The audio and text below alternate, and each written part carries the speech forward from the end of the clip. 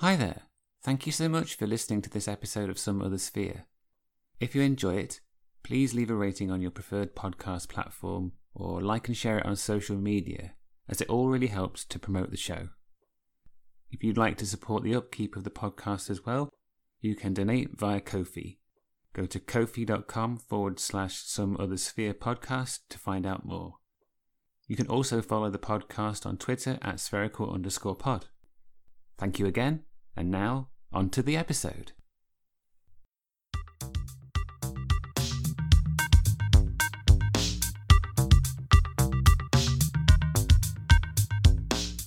Hello, and welcome to Some Other Sphere, a podcast exploring our strange world, one conversation at a time. Hosted by Rick Palmer.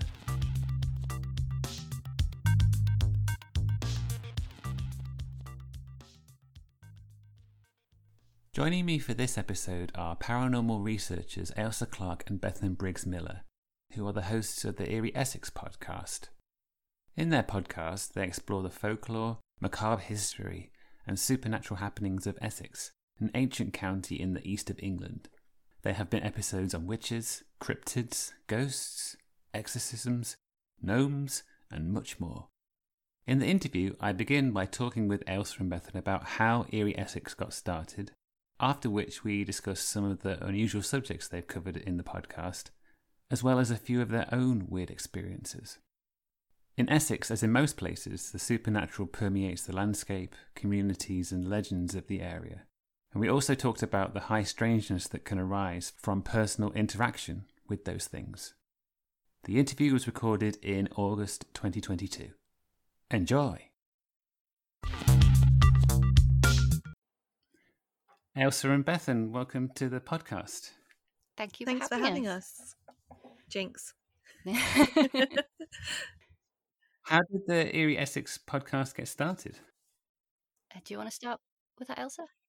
Yeah, it's kind of a long story. We worked in a gallery together, and we realised we both had a love of horror, and we started writing a horror novel when we were at work by writing it down on little pieces of paper and then trading off when we switched galleries. And it kind of grew from that novel grew out from that point. We tried to work on it after we left the gallery. However, it never really materialized into anything concrete, but we realized we loved the research so much. Yeah, we uncovered a lot of tales, didn't we, in the research?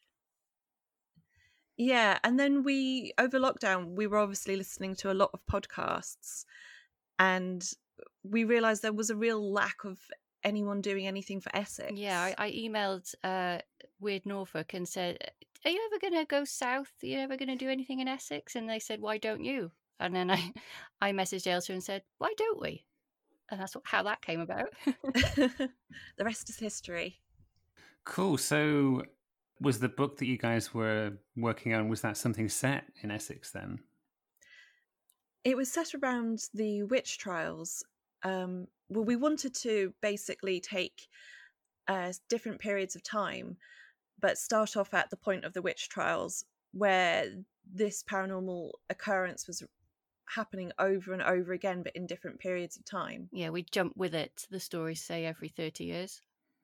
I still want to do that, Ailsa. It's Yeah, it's still a good idea. It's just we never had time to think about it properly, and there's something about creating something as well, rather than when you have it there in front of you. And I say this a lot on the podcast, is why does anybody need to make up any of these horrific experiences when if you just look at the history of the area, it's fascinating. I think I said that about Cash as well. Yeah, it's a horror novel in itself. Yes, exactly.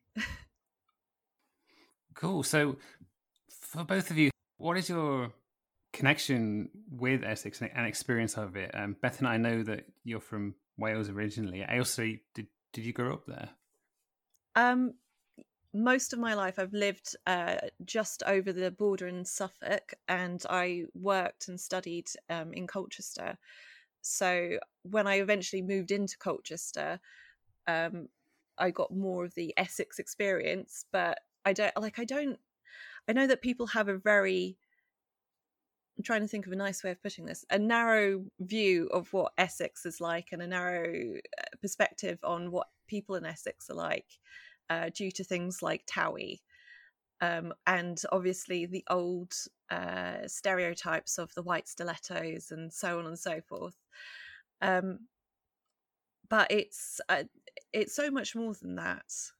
Definitely. And yourself, Bethan, how about you? I'm a bit of a Gavin and Stacey story. I met my husband. He went to a Welsh university, but I went to a different Welsh university. He met my best friend while he was there, and she sort of spent years trying to set us up. We never thought we would, because he lived in Essex, I lived in Wales, and then one day he came to visit, and we went to the Doctor Who museum, and the rest is history. And then not long after, I was moving down to Essex. And then you met me. Yeah. And I met Elsa, and that was another love story.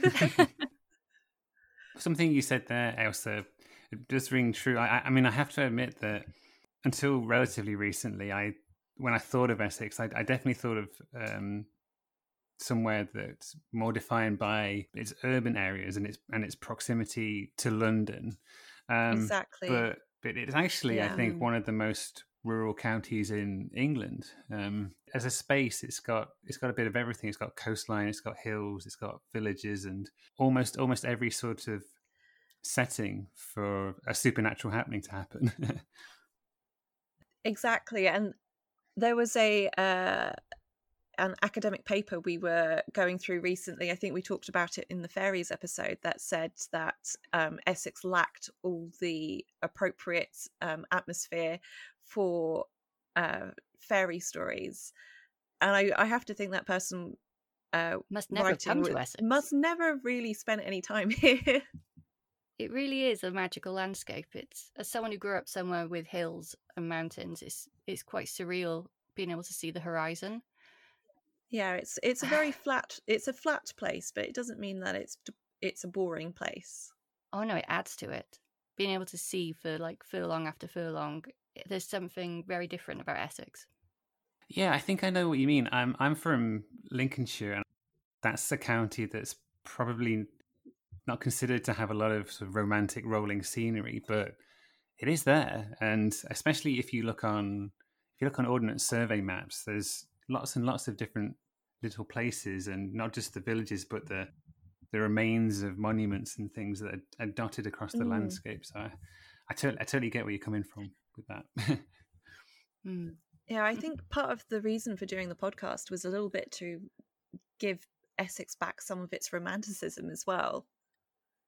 Yeah, definitely. Because, I mean, the stories they're actually told, like the history's interesting, but it's the bits between, the stories between, that really give it, it's magic. There's no other way to put it. And it's a county that's had human occupation for a long time. I mean, how in the course of doing the research for the episodes of your podcast, how far back have you gone? The earliest ghosts we spoke about, Saxon? Yes, there was the Roman soldier on the Mersey Road. Yeah. I mean, there's plenty of ones that we've come across and they haven't quite fit into an episode subject yet, but Roman is definitely the earliest one we've come across as a haunting so far, but we're definitely following the trail on some earlier ones, but as Elsa said, we haven't done enough yet to feature in an episode. I mean, part of the issue as well is that we've lost so much of the oral folklore that we would have had previously, where it gets passed down in places like Ireland and Scotland and the places you traditionally think of as being very mythic. When it comes to Essex, I think it's maybe to do with how close we are to London, how much London is expanded. I think we lost a lot of it along the way, and we're trying desperately to try and find traces of it. Right, okay. And so when you were starting out, was there a particular phenomena, a particular story that you wanted to talk about, something that that made you initially contact those people who made the suggestion that you do your own podcast? For me, I think it was the cryptids in the area. It's something I was used to in Wales. Linking fairies and cryptids together here, but that sort of otherworldly being or paranormal creature. It's when I've heard of the black shuck, and it sounded very similar. I mean, you find black dog tales all over Britain and indeed the world, but there was something about hearing it in Essex that made me feel not homesick. A weird thing to feel homesick over. Oh, you've got a devil dog too. Oh, we have one as well. I think it was that. I'm enjoying finding the links between Essex creatures and Welsh creatures, and they're very similar. I was always fascinated by the witch trials, and up until very recently, we've actually just done an interview with Ben Pates at Culture's Castle, but up until very recently, they were all told from the perspective of Matthew Hopkins. Yeah, and it was very one-sided. That was it was our second episode, and I really wanted to delve deeply into that one. That was the main topic I was thinking of when we started. Yeah, we wanted a very sort of similar tack that the museum have taken, tell the women's story, sometimes men, but the women's story rather than focus on Hopkins, because he just, even now, like, is in the limelight for horrific deeds, and the women are forgotten, and they're still referred to a lot of the time as witches, and they were innocent people. Absolutely. I really enjoyed that episode, and when I think of witchcraft in Essex, I have to admit, I do think of Matthew Hopkins and what he did in places like Manningtree. But in the episode that he had great branding. Yeah, in the episode that you talk about some other cases of this happening in a village called Canewdon and in St Osyth, and these were sort of, I guess, would you describe them as outliers in terms of what happened there? I think in one case, one person was a cunning woman, and in Canewdon, it just seemed to be a place that wasn't really ever visited by people like Matthew Hopkins. No, it's known as the village where the witchfinder feared to tread, which really, I mean, I saw that written down somewhere, and that's what got me into researching Canewdon, because, as you know, Ailsa and I take different places and different accounts and then share. So I don't see anything Ailsa's done, as she doesn't see anything I've done. And what you hear on the podcast is the first time either of us one of us has heard that story. We try not to accidentally look at each other's research most of the time, but we have to kind of cross-reference with each other and go, "You're not looking at the one in Clacton this time, are you?" Like, and then sometimes it's like, "Damn it, I wanted that one."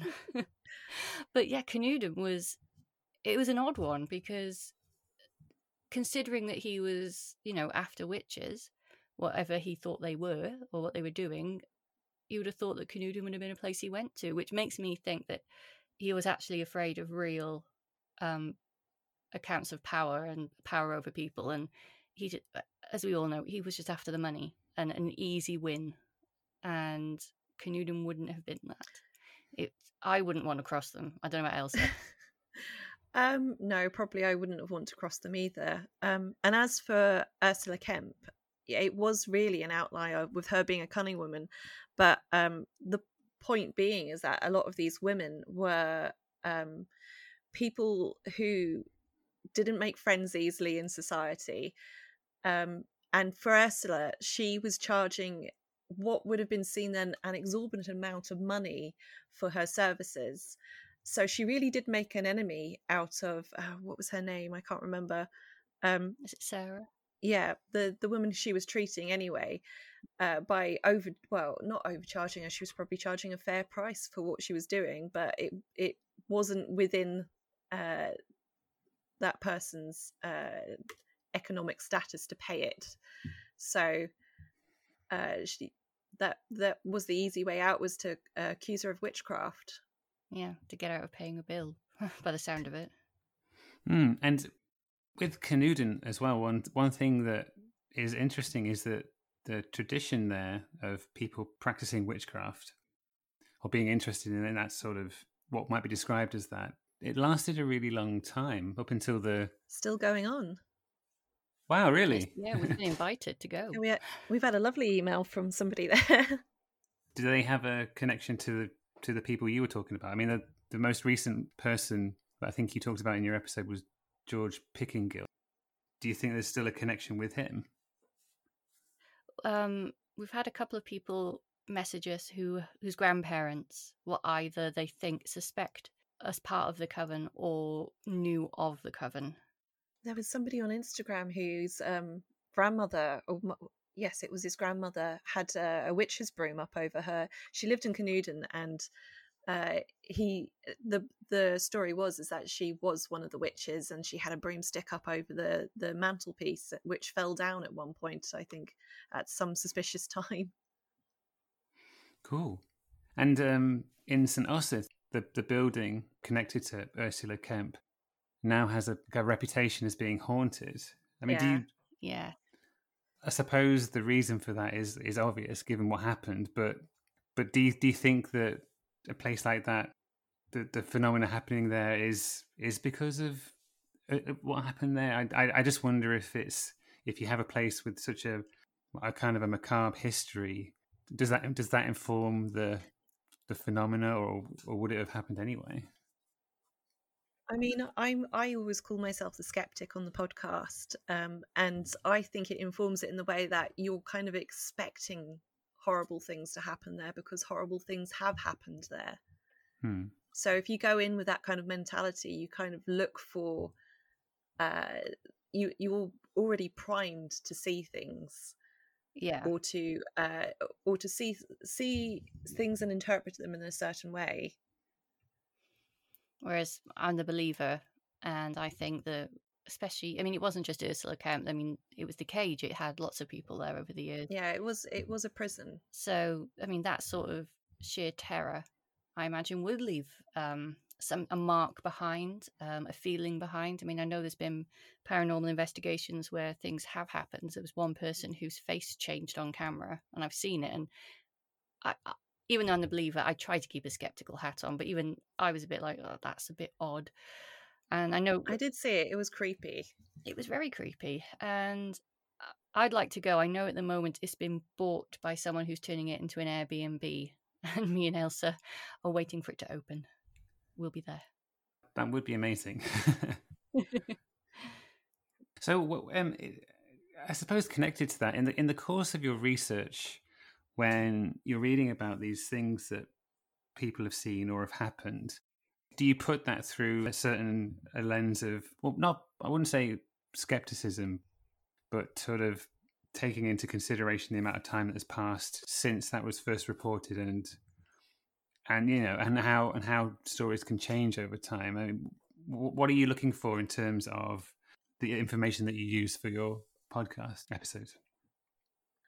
I think the social history around when these things are reported is really important. Like with the in the exorcism episode, I talk about the house on East Hill, which was a mother and baby home, and we know that things happened in those homes that would have caused a high amount of alarm and tension. And we know at that period of time as well that it was, I would think it was around the same time that The Exorcist came out. So I like to take into consideration what was going on around the same time or around the same area. We do look into news reports. We go through the British Newspaper Archive quite extensively before the episode to see if we can find anything around the area at the same time. And through the old OS maps to see what used to be there. We it's no fun trying to debunk someone's story. I don't like it when you see or hear programs where there's almost a delight in it. I think whatever the explanation is, that person had an experience that could have stayed with them for a long time. And I've had my own experiences. And just to quote Uncanny by Danny Robbins, I know what I saw. And And we go through, we discuss in the episode, as you know, different possibilities. What could it have been? And I don't think there's ever been a point where me and Elsa have said, "Oh, well, that's what it is. It's not that." No, I think I we mean, both come away intrigued. we can't claim to be, experts in parapsychology and physics and all of that, but I love looking at other explanations. But I would never ever say to someone, "I don't believe you," because that was their experience. It wasn't mine. So how do I know what really happened? Yeah, I completely agree. I just know that sometimes there can be this idea that people in past societies were perhaps more credulous about certain things, and they were, I don't know, almost less critical of the experiences that they had. And I don't know, this tendency to put some identity on it that perhaps it wasn't. But no, I completely agree with you. I think the experience is the most important thing, and more often than not, the experience is so unusual that I think you just have to take it as that. But at the same time, I suppose there's always this part of you that wants to try and identify what happened. I think I've always had that problem of wanting to know what happened, but also just wanting to enjoy the mystery and reading about someone else's experience. Yeah, exactly. We all like a good mystery, and we all want to pick things apart, but it's we try and do it gently and with love most of the time. yeah. I mean, I rang you straight away, even though it was the middle of the night, after seeing a UFO, didn't I? Yes, you did.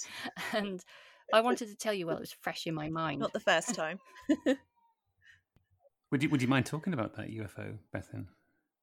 Yeah, absolutely. I even did a little puppet show of it. It's on Instagram. You did. It was beautiful. It's a beautiful puppet show, yeah. I've seen two since I've moved to Essex. One was this black macaroon-shaped object that was coming from the east. I thought it was a plane, because we often see the planes taking off from, I don't know if it's Heathrow or Stansted. I think it's Stansted. Yeah, Stansted is Essex, so that would be the closest. Or Southend, I suppose. Anyway, it was whatever it was. It was coming up from the horizon, and I was just watching it because it's quite nice to watch them.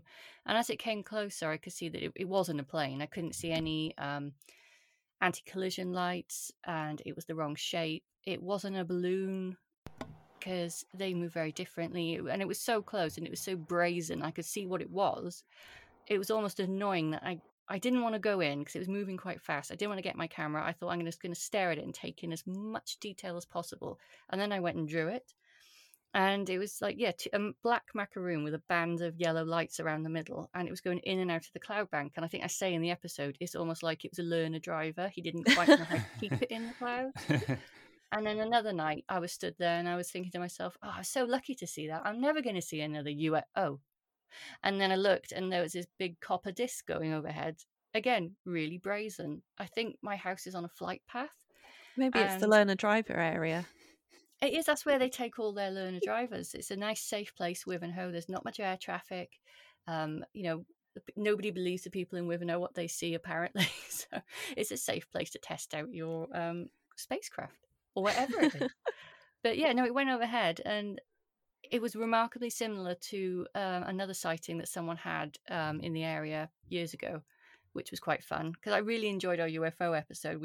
Since they've released all the files, we thought we'd just dip into it and take a few Essex ones, but we've had to do it year by year, haven't we, Elsa? Yeah. Because we found so much, and some of it's quite funny. Some people getting really arsey with the Ministry of Defence, and some of the letters were quite funny, weren't they? Oh, yeah. And we've obviously seen a few that were obviously maybe a kid at school just got bored and decided to submit a report, which were really amusing as well. Yeah. Right. Okay. And I guess, again, going back to this question, but do you have an idea about what it might have been that you saw? It could have been something they were testing out. And if it was something they were testing out, they need to have a look at how obvious it is, because if they meant... I did actually try. I contacted Colchester Barracks and said, look, I know your UFO reporting place is shut. I don't know where to give you this information, but it was okay. It's either a craft, or you're testing something out that you really need to think better of because it was bloody obvious. And they would thank me and said they'd pass it on, but they didn't. No knock at the door and some men in black turning up at all. No. Although I do seem Maybe they neuralized you. Well, yeah, I wouldn't remember, would I? Maybe I did. But no, I do seem to be a bit of a magnet for weird stuff, as Elsa will tell you. Yes. And it seems to correlate with whatever episode we're doing. Right, okay. So did that happen for the Ghost Monks episode, for example? No, I had the weird experience on that episode. Yes, you did. I can't remember. So I was out doing research at the site I was looking at in Coggeshall. Oh, yes. And I was walking around the place where the abbey used to be, and there's a small chapel there that used to be part of the gatehouse for the abbey. It was they called it the Guests Chapel, and I think it's now known as St. Nicholas's Chapel. And I was walking around the side of it, and I saw this gnarled, twisted, black burnt tree. And I thought, oh, that's really interesting. And I was photographing it, and I suddenly saw this fluttering of feathers. So I came round to the other side, in through the gate, into the little garden of the chapel to look at it. And right before it was sort of very deliberately placed this black beheaded bird with its wings splayed out, and it looked very deliberate. And we'd also recently just done the episode we were talking about before we started recording, I think, the CJ's episode, where he finds the mutilated rabbit. So it was very much on my mind at that point. And then I see this thing sort of laid out there. Oh, yeah, we had a few bird things, because as soon as we finished recording with CJ about we were talking about birds in the episode, and I went into the kitchen to like re-listen to it, and as it got to the bird bit, 2 pigeons flew into the kitchen window, and I got really scared, because you know when a bird flies into a window you get quite scared, but when it's at that moment I was like, oh my god. And then you had a bird in your house, Elsa. Oh my god, I couldn't deal with it. I came down a blocked off chimney, and I had to unscrew the vent on the chimney and let it out, and then it just flew around my house for ages with me screaming, and God, I can't even think about it again. But the thing with the monk episode as well is that I was looking heavily into the magical practices that monks and the Catholic Church were almost controlling at the time. So then seeing this almost occult altar outside of the place I was researching was just very strange to me. Mm-hmm. Oh yeah, absolutely. I completely agree. So would you both say that since you started doing the podcast, you've noticed more weird things happening around you? I think so. I don't know about Elsa, but I've had quite a few things. I've had, again, I feel silly saying it, even though I know there's lots of people who have these experiences, but I don't think it's here anymore, but I think I had some form of fae, whether it was a gnome or a brownie or something. It stole her potatoes. It stole my potatoes, Elsa, and they Blinkin did. And then throwing stones at my head, like things apporting in the middle of the room. It never felt malevolent. It felt mischievous. I think I, for some reason, pissed off this creature when I saw it in the garden. I saw it. I opened the back door, and it was ruffling through my herb garden. And it waddled off, swearing under its breath, or grumping, on 2 legs. And then I was just like, what? And then, yeah, all this weird stuff started happening. Things started going missing. Ended up in the weirdest of places. I found things upside down. I found I was just sat on the sofa and stones were being thrown at my head from nowhere, and things like water dripping on me in the weirdest of places, like on the head. Sorry, that's not the weird place. and like, you know, I'd be like sat like in bed reading a book, and all of a sudden splash, even to the point where I went into the loft to see if we had a leak, and we didn't. But yeah, that was a weird one. And just seeing things at the corner of the eye, my son creeps me out a lot because he sees things. Elsa, I don't know if you've had anything as the skeptic. I mean, I know apart from the weird blackbird altar, and I wouldn't call the pigeon coming down the chimney was just very unusual timing, to be honest. And it never happened before, and the chimney was meant to be blocked off. But I do sometimes think, and I'm not going to say that this is definitely what is happening, but I think that we spend so much time researching and looking into these things. It's a little bit like the haunted houses. I think our brains kind of like start making connections with incidences that maybe we would have passed off as something else before. Though I'm fully open to it being something paranormal, I just don't know how we can say for sure. But I love thinking of this little gnome terrorizing Bethan. It's been amusing me for months. Thanks for that. Sorry. He's gone now. I kind of miss him. I do know what you mean. I mean, I haven't seen a gnome where I live, but I do know that I am now at the point where I look back and think that when I was growing up, I used to watch the X-Files, and I'd be very much of the opinion that aliens were coming from space in ships and landing on our planet, and I don't know, doing whatever.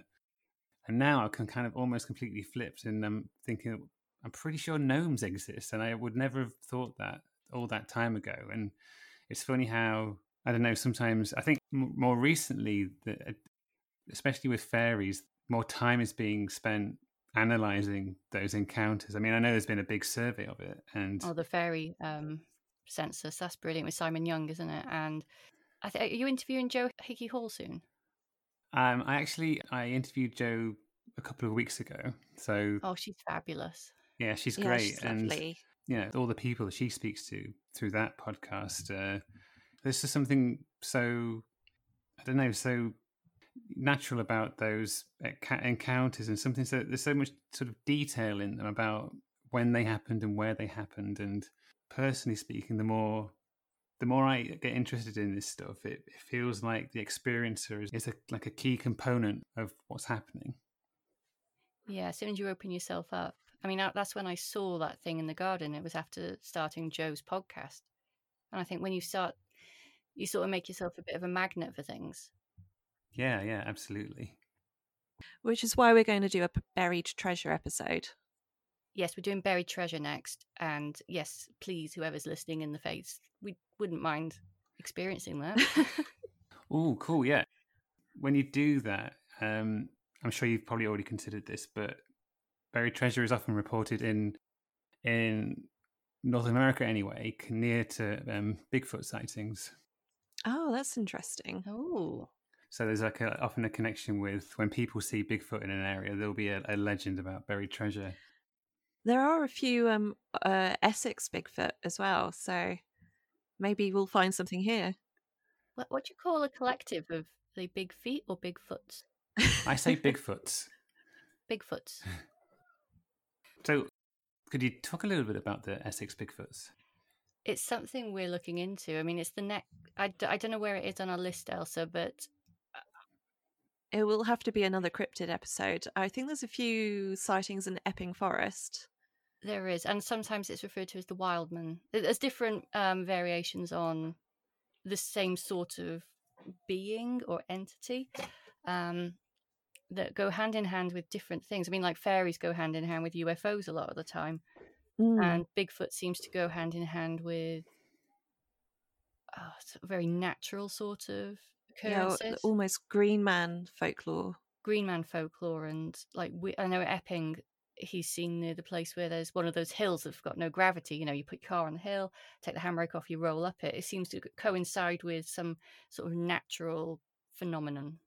So I particularly want to look into that. And I know from just a cursory glance at that sort of being that in Essex in particular, there's been a rise in cases of him, her, them being seen since lockdown or during lockdown when we all had to stay in. Things came out to play. And we're looking out the window so much more. Yeah, taking time to notice things. Yeah, and I know that there's the Woodwose character as well, which is often found carved into ends of pews and churches. So I wonder if Mm. I wonder if that's doing something as well. It's like I always wonder if you have a statue of something, you're drawing the essence of that thing to the area. I mean, British people have had garden gnomes in their gardens for must be over nearly 100 years at least. So Yeah. so It's a little bit chicken or egg, isn't it? Did we make these carvings because our ancestors saw or believed that these things were about, or have we made these carvings and then attracted these things to us? yeah, I think you're right. Something I wonder is, are we doing things without realizing what we're doing? So if there was a tradition of having a household deity, like with the Romans, for example, and they had a statue in their house which they looked after, and that statue housed the deity or being or whatever you would like to call it, and then does that tradition go away with the people when those people leave, or is it something that stays in the area, and then a few hundred years later when people, because most gnomes I think are hollow, so it could be essentially a statue. Are you giving whatever it is somewhere to come through? I don't know. That's a very Neil Gaiman way of looking at it. Yeah. I do like this idea of portals. I've been looking too much at Skinwalker Ranch, and like the idea of like, especially, I mean, I think in America, from what I can gather, that the whole idea of Bigfoot is being seen as this creature, perhaps an interdimensional being now, which is why they disappear so quickly and so quietly. Whether we have a similar thing here, an interdimensional, and there's weak points between both dimensions where we do see things and things overlap. We see each other for a split second and then we go on our ways again. I mean, I like the interconnectedness of it all with the Fae folklore and the UFO sightings, and you get these very similar descriptions of phenomenon. It makes me think that maybe the Fae folklore then our new UFO sightings is still us doing what we've always done as a human race, is explaining things to ourselves to make sense of things we don't understand yet around us. Yeah, it's almost an evolution from when we thought it was fairies till up to the 50s when we start thinking it's UFOs. Yeah, they've started blending, haven't they? Sort of the sightings are sounding quite similar. Yeah, and something else about UFOs is that I've been thinking about more recently is that the term flying saucer came about by accident. The person in the 40s who... The pilot, wasn't it? The pilot, Kenneth Arnold, when they'd asked him what he had seen, he didn't describe them as flying saucers, but I think a newspaper or a radio broadcast called them that, and that's one of the greatest brandings of anything that's ever been, and it's so influential in terms of what people report seeing, and it's inspired art and science fiction. It's a huge part of science fiction, and it all came about from almost a throwaway phrase. Yeah.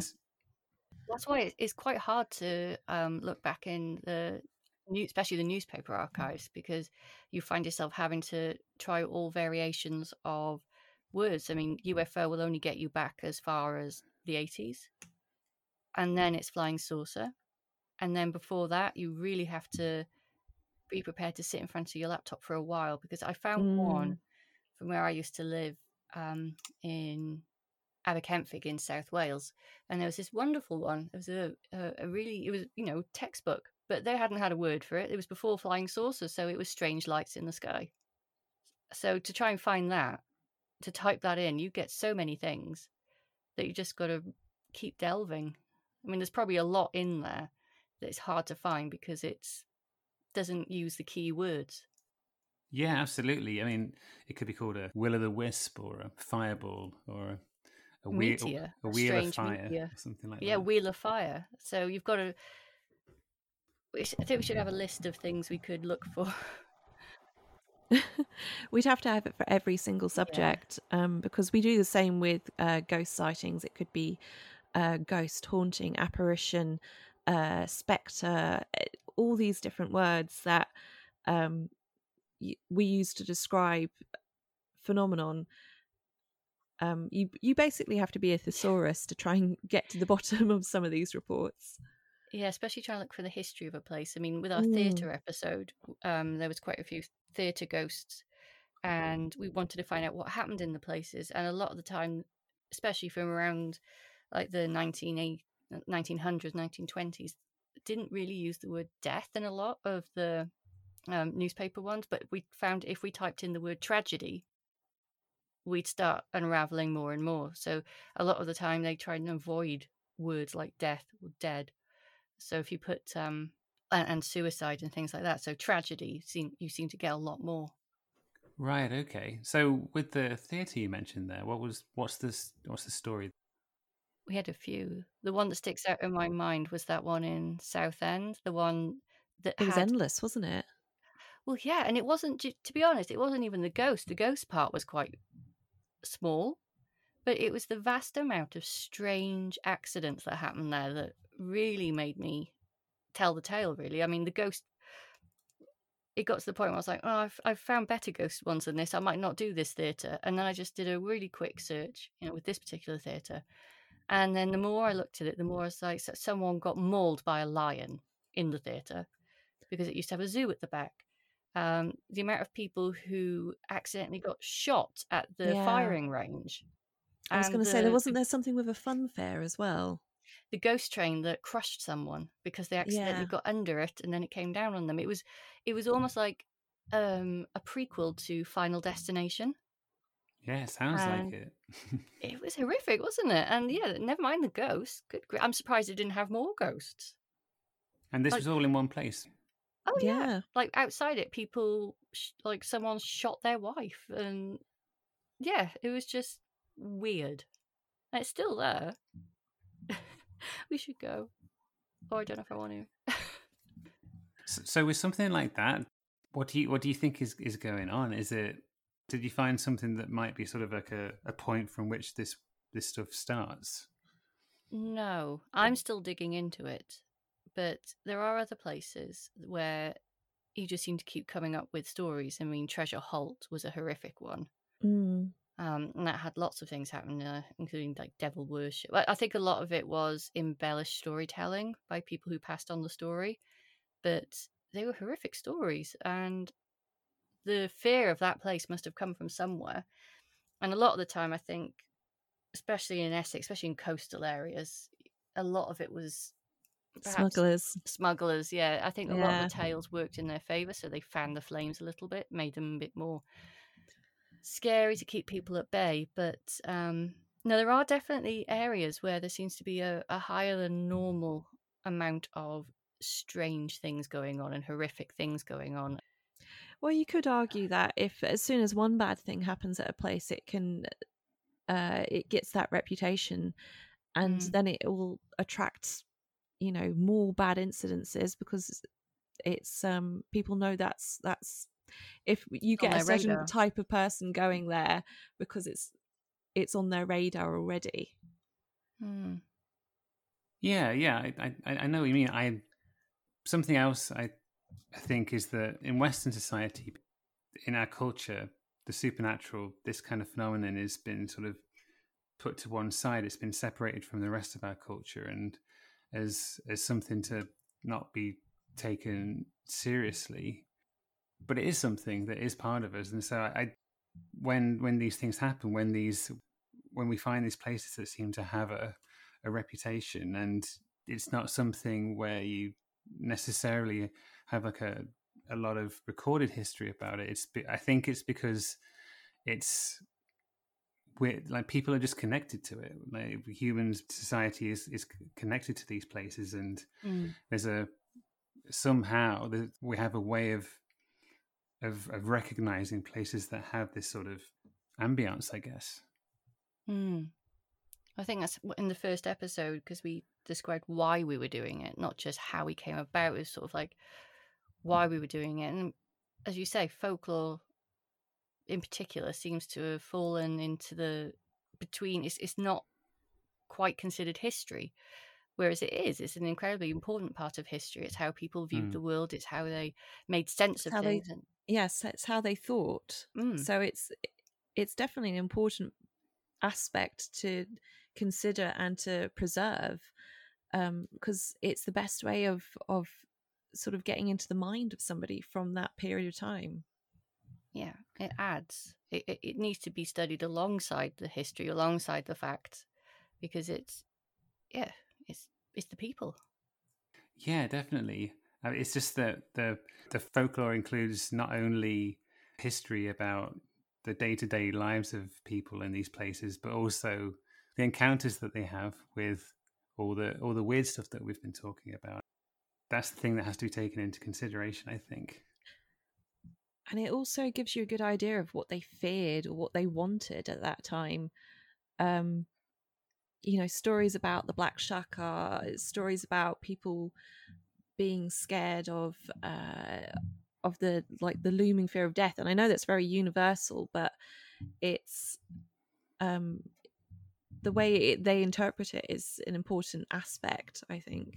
Yeah, and I'm not sure, but I imagine in those times the way we take in stories and information is, through books or over our laptops or smartphones, and very much through the written word. And even up until relatively recently, that wasn't the case. It was very much like you were saying, an oral storytelling tradition, and there were just little things that it's easy to forget were big parts of these people's lives. So a lot less light pollution, a lot less light in general, which I think would make places in the countryside more scary. Yeah, it's things like that you forget. But also places, I think, probably where whatever these things are felt more comfortable being in, Yeah. So it's little things like that, I think, are well worth considering. Or I try to when I'm thinking about the things people reported and the experiences that they had and the lore of the place. Well, this is why Ailsa and I want to continue this, and we are actually starting a bit of a project with Eerie Essex. We're taking it on the road. So from October, September onwards, we're going to be taking our recording equipment to different places where we're going to invite people to come and talk to us about their beliefs, what they heard from their grandparents, any superstitions they know, any stories, and just talk to anybody really and record them. And the Essex Record Office and the Folklore Archive are going to be archiving what we have found as part of that. And then we're going to have, as well as the Eerie Essex main podcast, we'll be having a sort of a side project called Listener Stories, which is what we're going to be gathering when we go around all these different places. I'm so excited to hear what people are going to come to us with, because we get a lot of our stories from accounts that are written in other places, and they've often been written down by somebody else who's heard it from somebody else. So getting first-hand material is going to be fantastic. Absolutely. Yeah, that sounds like a real adventure. Do you have a mystery machine type vehicle to drive around in? Oh, that would be so good. Or yeah, I or wish we did. The car. I don't think my tiny little car is going to do it somehow. No, I think it's going to be mostly trains. Mostly trains. And no, we've persuaded a friend to be our roadie. Oh, we've got a roadie. Yeah, we've got a roadie. So, and we're able to do this project because of a grant we received from Explore Essex. That's right, isn't it, Ailsa? Explore Essex? Yes. Mm-hmm. I keep wanting to say something different. I don't know why. But yeah, they've given us a very, very generous grant to update our equipment and to make it more mobile and to pay for us to go around and actually gather these stories. And then we're having a website made. There's going to be part website, part blog, part archive for these as well. So we've been very busy. Brilliant. And alongside that, are there any particular cryptids or UFOs or ghosts that you're hoping to investigate in more detail soon? Well, our next one, as we said, is Buried Treasure. Have we decided the one after that, Ailsa? Well, we were talking about stones, weren't we? And I really want to get into the incidents at Scrap Faggot Green. I'm excited about that one. Yeah, there's a lot of good stories around stones in the area. And I realised from having heard my voice on recordings, I say stones in a really weird way. Stones and bones. That sounds all right. Scrap Faggot Green sounds really familiar. What is that place? Well, the Sydney Moore, she did the Essex Witch Museum books, and I don't know if she names it Scrap Faggot Green, but basically the story, the first book she did is very similar to that story. But Scrap Faggot Green was a place where a supposed witch was put to death.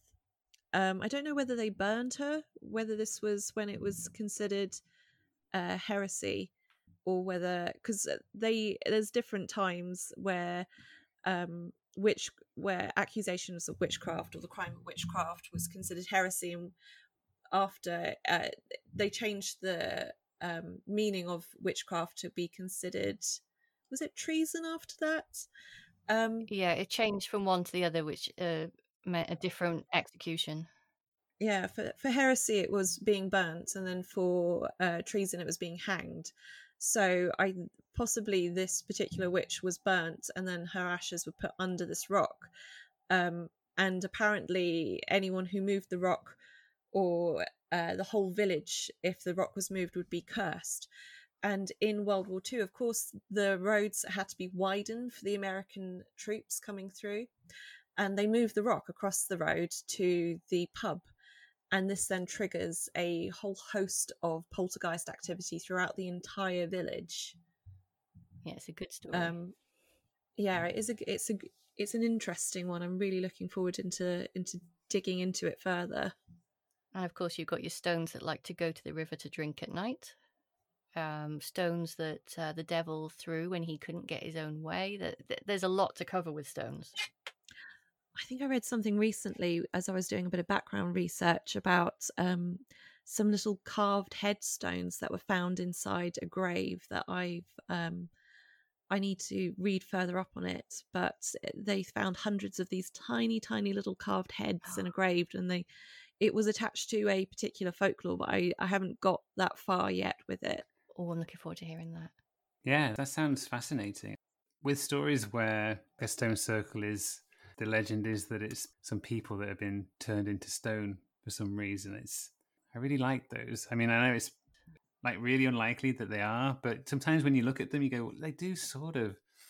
Especially in the moonlight. Yeah, they do look like people. And we grew up listening to Children of the Stones, watching, there was a great surge in folk horror almost in children's television at one point. There was Children of the Stones. There was that one with the two boys who went up north on a holiday, and there were these stones that used to move at night. And I got really scared by it, and I cannot find it anywhere. I know it was on BBC. So it was a CBBC thing. You know when CBBC did things that scared you, like Demon Headmaster? Oh, yeah. They don't do that anymore, and they should. I think things like that really primed our generation for this kind of interest, didn't they? Like Round the Twist. All like this. Round the Twist, yes. I just finished reading a book. It's a pretty old book by Paul Devereux called Earthlight, and that sounds familiar. And in that, he was talking about how they had done research on some of the electromagnetic properties of a stone, so the stones at a stone circle, and it did seem that they were like they had been aligned in a certain way. The people had somehow had some ability to sense electromagnetism in these stones, and I know that in France, there's a long line of stones that are similarly aligned in a certain way. And when you combine that with the spiritual beliefs of those people, I do start to think that they had their own science and their own spirituality. That's what I'm trying to say.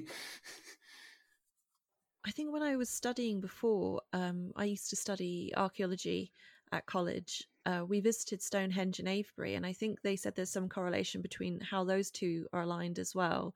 That if you trace where Stonehenge is to Avebury, you can see it's almost like a procession line. Fascinating. Yeah, absolutely. Well, Ailsa and Bethan, this has been a really fun conversation. Thank you so much for being guests on the podcast. Oh, thank you for having us. We've enjoyed it.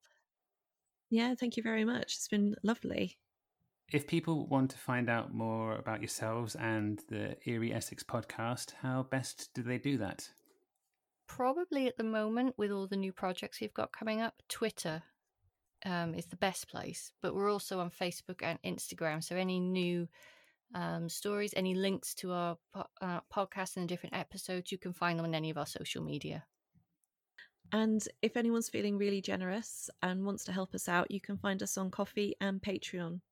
And if you want to tell us any stories as well, you can email us. We're on eerieessexpodcast@gmail.com. Brilliant. Well, I'll make sure to put all that info in the show notes. Thank you. Thank you. Thank you so much for listening to my conversation with Ailsa and Bethan. I think they're doing a fabulous job uncovering, preserving and promoting the weird history of Essex with their podcast, which can be a great medium for that sort of thing. I know that there are similar projects for many other parts of the United Kingdom, which is great to see. Definitely check out the Eerie Essex podcast if you enjoyed this episode. Please also consider rating it wherever you listen and sharing it on social media, as it really helps Some Other Sphere to grow and find new listeners. You can follow the podcast on Twitter @spherical_pod and subscribe on most of the well-known podcast platforms.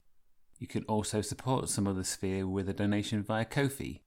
Details on how to do that are in the show notes. If you'd like to email me here at SphereHQ, the address is someothersphere@gmail.com. It'd be lovely to hear from you. Until next time, be safe and well, and I hope you'll join me again soon for another episode of Some Other Sphere.